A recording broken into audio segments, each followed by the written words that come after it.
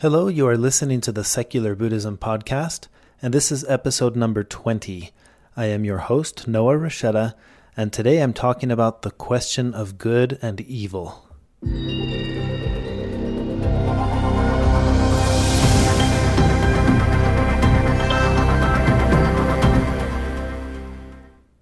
Welcome back to the Secular Buddhism Podcast, a weekly podcast that focuses on Buddhist concepts, topics, and teachings presented for a secular-minded audience. The Dalai Lama has said, do not try to use what you learn from Buddhism to be a Buddhist. Use it to be a better whatever you already are. Please keep that in mind as you listen to this episode. If you enjoy the podcast, please share it with others, write a review, or give it a rating in iTunes. And if you're in a position to be able to help, I would encourage you to make a one-time donation or become a monthly contributor to the podcast by visiting secularbuddhism.com. Now let's jump into this week's topic.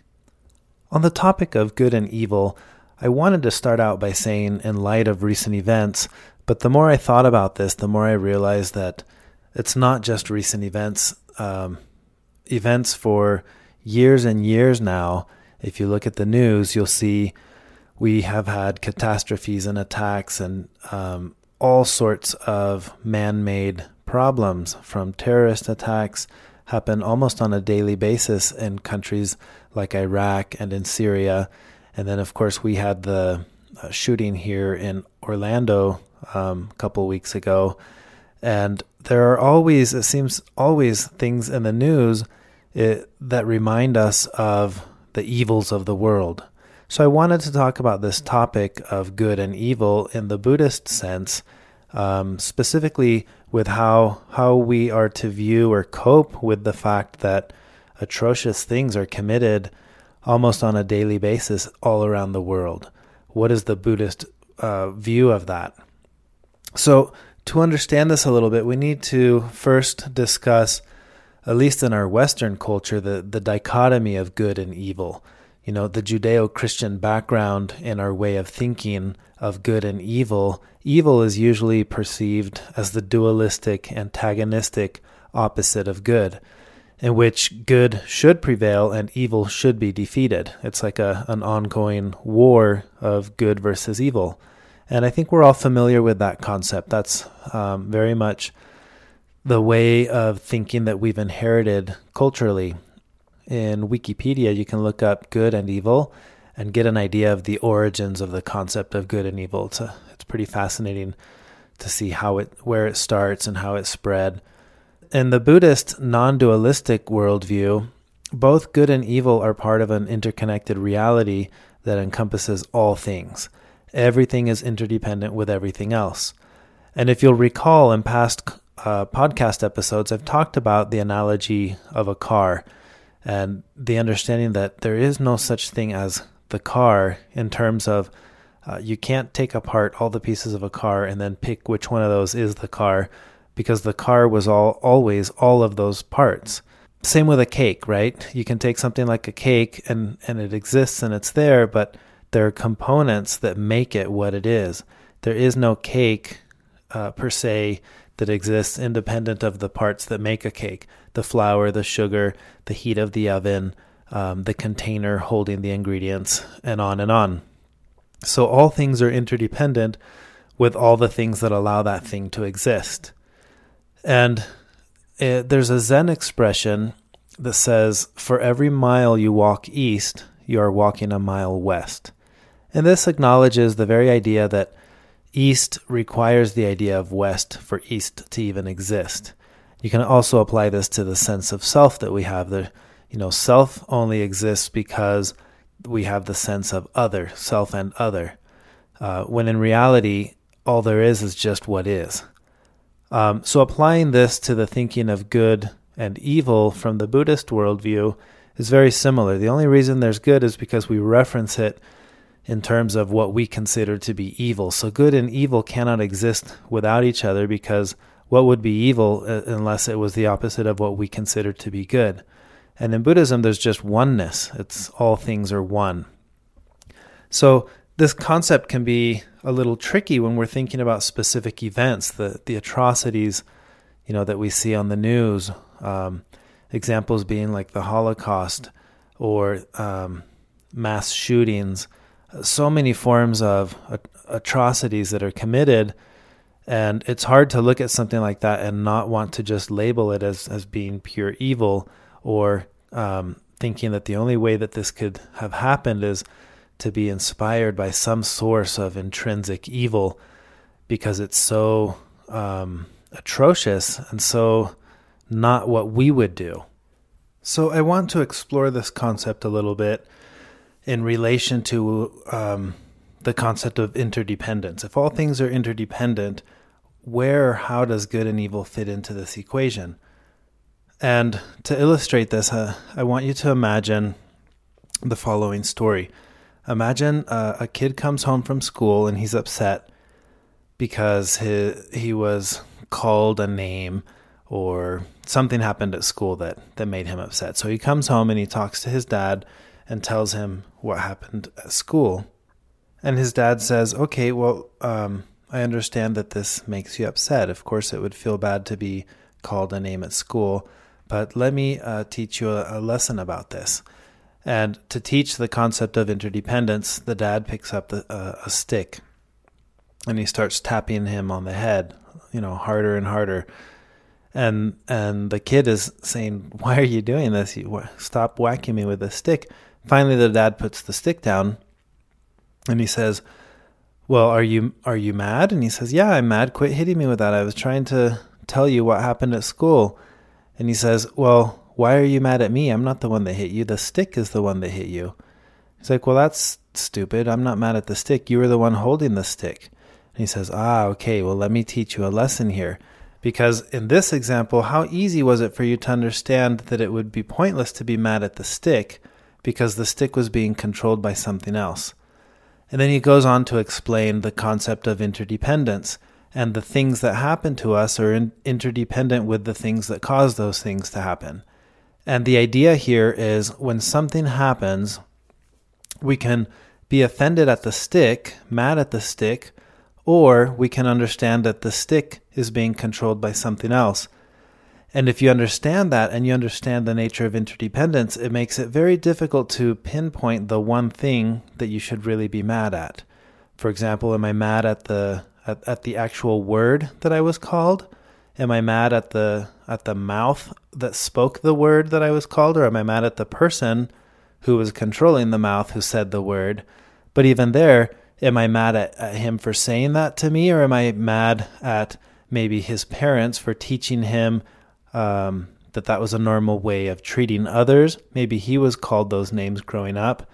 And this goes on and on, right? There are always causes and conditions to all natural phenomena, which means all things that happen because of the things that make those things happen. So it becomes this intricate web of interdependence. And when we isolate an event, it can be easy to want to pin it on something that we think is inherently there. For example, evil, or the concept of maybe the devil, to think, okay, well, there's this source of evil, or the devil made this person do it, makes it really easy to stop with feeling any sense of responsibility with understanding interdependence, because then we can just pin it on one thing and be mad at that, whatever that is. But when we understand interdependence, it makes it a lot more difficult to feel hatred.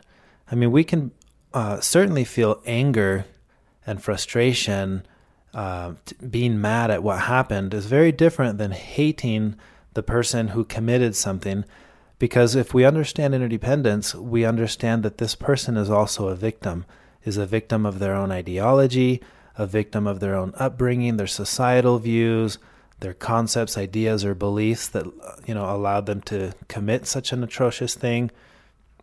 But from the Buddhist worldview, there isn't a source of inherent evil, which means we can't pin the atrocities committed to just label it as, well, that's an evil person.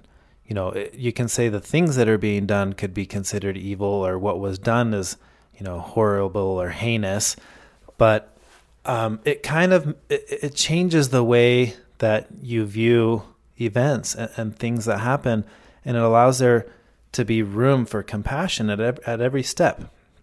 For example, if I take a stick and I hit you with it and you lash out at the stick and break the stick, there can be compassion for the stick, thinking, oh, that poor stick, it wasn't even the stick, it was my hand that was controlling the stick.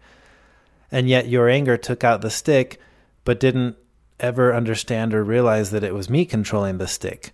And this is kind of what we do all the time when we interact with the events that are happening in the world. It makes it very easy to want to retaliate at one level without understanding that there is a complex layer behind every step that has led to that specific event happening. And I don't say this to try to minimize in any way the atrocity or the horribleness of what happened. It's perfectly fine to recognize that what's being done is horrible, but it's different to immediately experience hatred towards this person because we consider them evil. That's the ultimate thing I'm trying to answer in this podcast, is the question of good and evil. And another way to think about this is, imagine you're in a campsite and a bear comes in the campsite. You don't just say, oh, well, it's a bear, none of us should do anything. You would say, okay, well, it's dangerous to be in camp with a bear. And maybe that requires tranquilizing the bear and moving it to another part of the forest, or or putting it in a cage if required. You can do. There can be action around the events that are happening that can be driven still by compassion.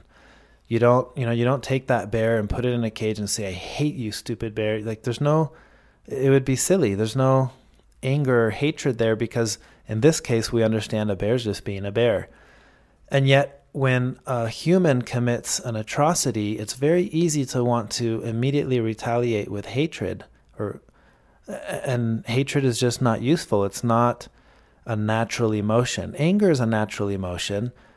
Sadness is a natural emotion, but hatred is not. Hatred is a way of responding to anger, or a way of responding to sadness. But I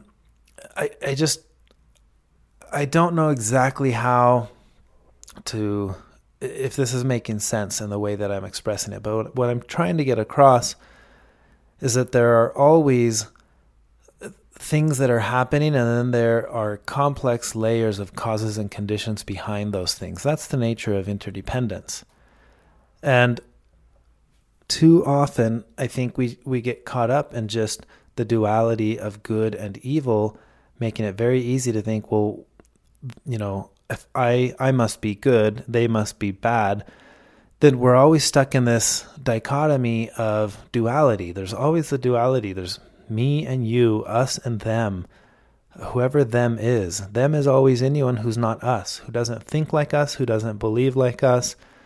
And we're always stuck in this world of duality, and it makes it very easy and natural for good and evil to fit in that paradigm of duality.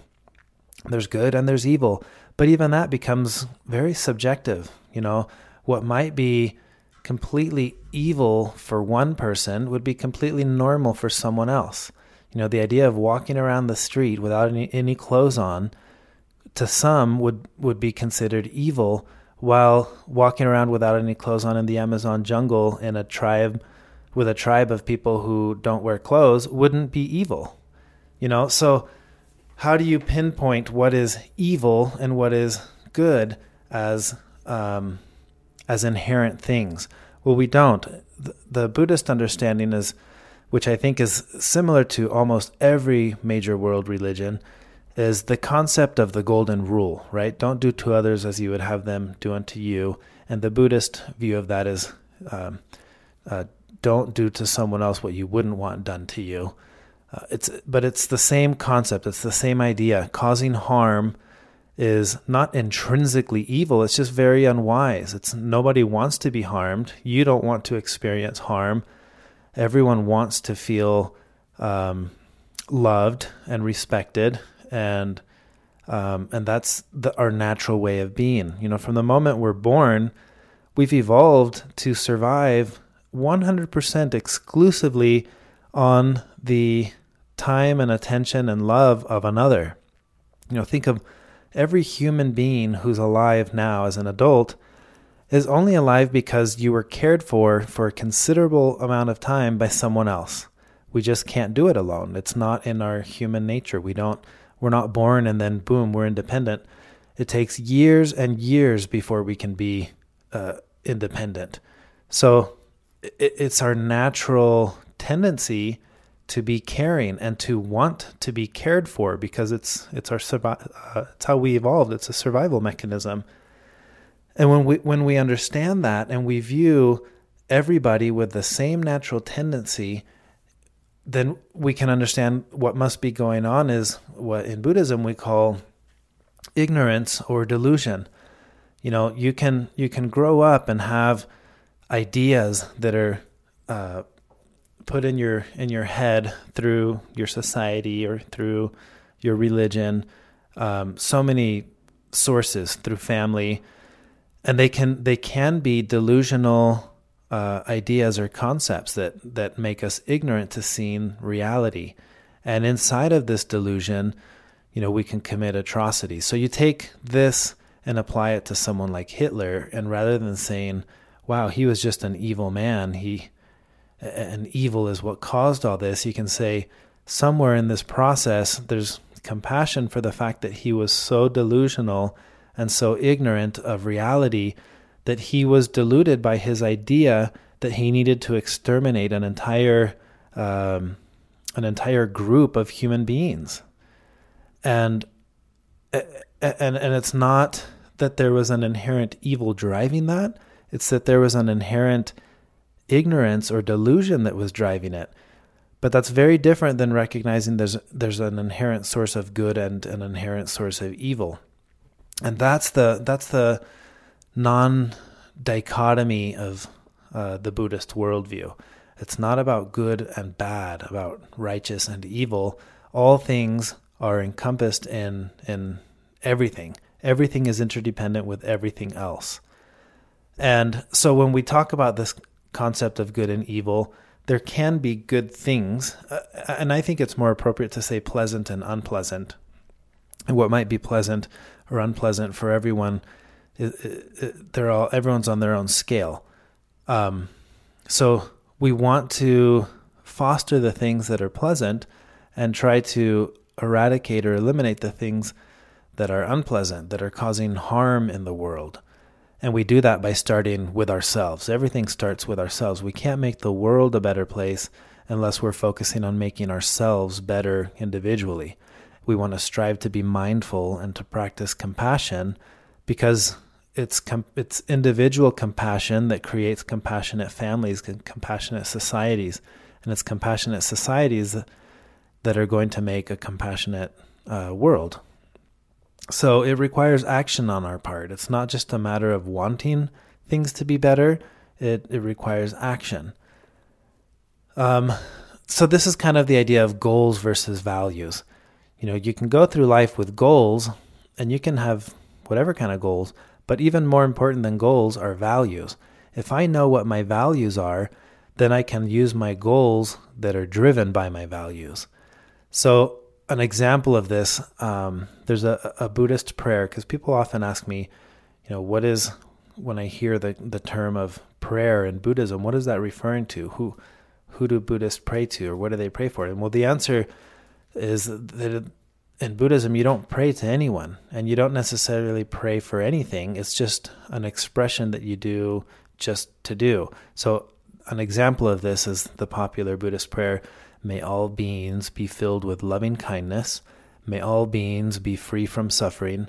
May all beings be happy and at peace. So it's like a declaration of the values that I stand for. And if that's my value statement, then my goals, my life goals, are going to revolve around my values and around my value statement. So that's kind of the idea of goals and values. And the reason I bring this up is because in light of the events that happen around the world, no amount of prayer is going to fix these things. These are man-made problems that need man-made solutions. It requires action on our part. And if I have my expression of prayer, may all beings be filled with loving kindness, may all beings be free from suffering, may all beings be happy and at peace. That can be my value statement that is going to generate goals now to enact those wishes. And those goals may be what drives me to do humanitarian work, or whatever it is that I'm doing in terms of action. It can be driven by the value, because the prayer alone, the sentiment alone, isn't enough. I can wish for all beings to be happy and at peace all day long, but if I'm not doing anything about it, I'm not contributing to the goal that I want to see in the world. And I think that's something appropriate to bring up, because when we have these events taking place in society, we need to be mindful of in what ways we can take action and contribute to hopefully minimizing or eliminating these acts from our society. And it starts with working on ourselves individually, mindfulness individually, and then from there it spreads up until we're making a change in society. That's the topic I wanted to share today. I would love to hear your thoughts and opinions on this. You can interact with me on secularbuddhism.com or on the Secular Buddhism Facebook page.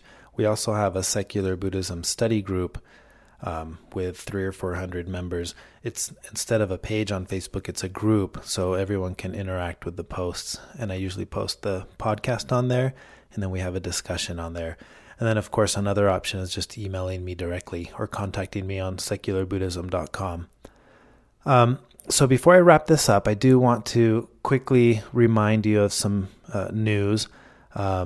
Let's go to Uganda. This is an exciting opportunity that blends mindfulness with humanitarian work and adventure.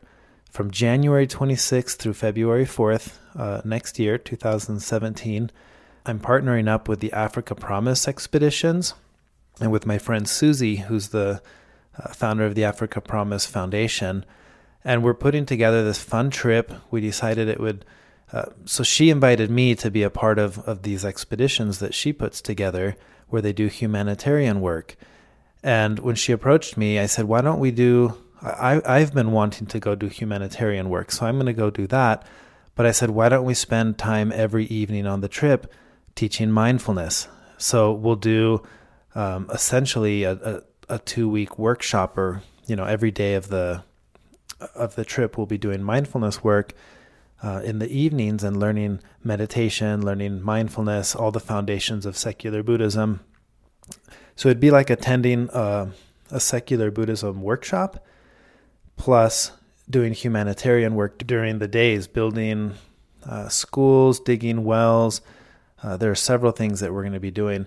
And then there's the adventure component, because if we're in Africa, it would be silly to miss out on some of the fun, adventurous part of being in Africa. So we're going to end the trip with a safari and going and seeing all the wildlife that you would expect to see in Africa. So again, this is January 26th through February 4th. And you can get more information if you go to mindfulhumanitarian.org. You can get all the information there. Again, feel free to contact us through that site or me directly if you have any questions. I'd be happy to answer any questions about this trip. So thank you for listening.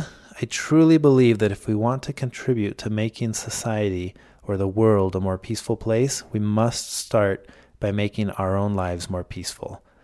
This is why I do the podcast. I'm determined to produce content and tools that will help us to be more mindful, because mindful individuals can make mindful families and mindful societies. And your generous donations allow me to continue producing weekly content for the Secular Buddhism podcast, along with content for the workshops and retreats and seminars. So if you're interested and in a position to be able to do so, please visit secularbuddhism.com and make a one-time donation or sign up to be a monthly supporter of the podcast. So thank you for your continued support, and until next time.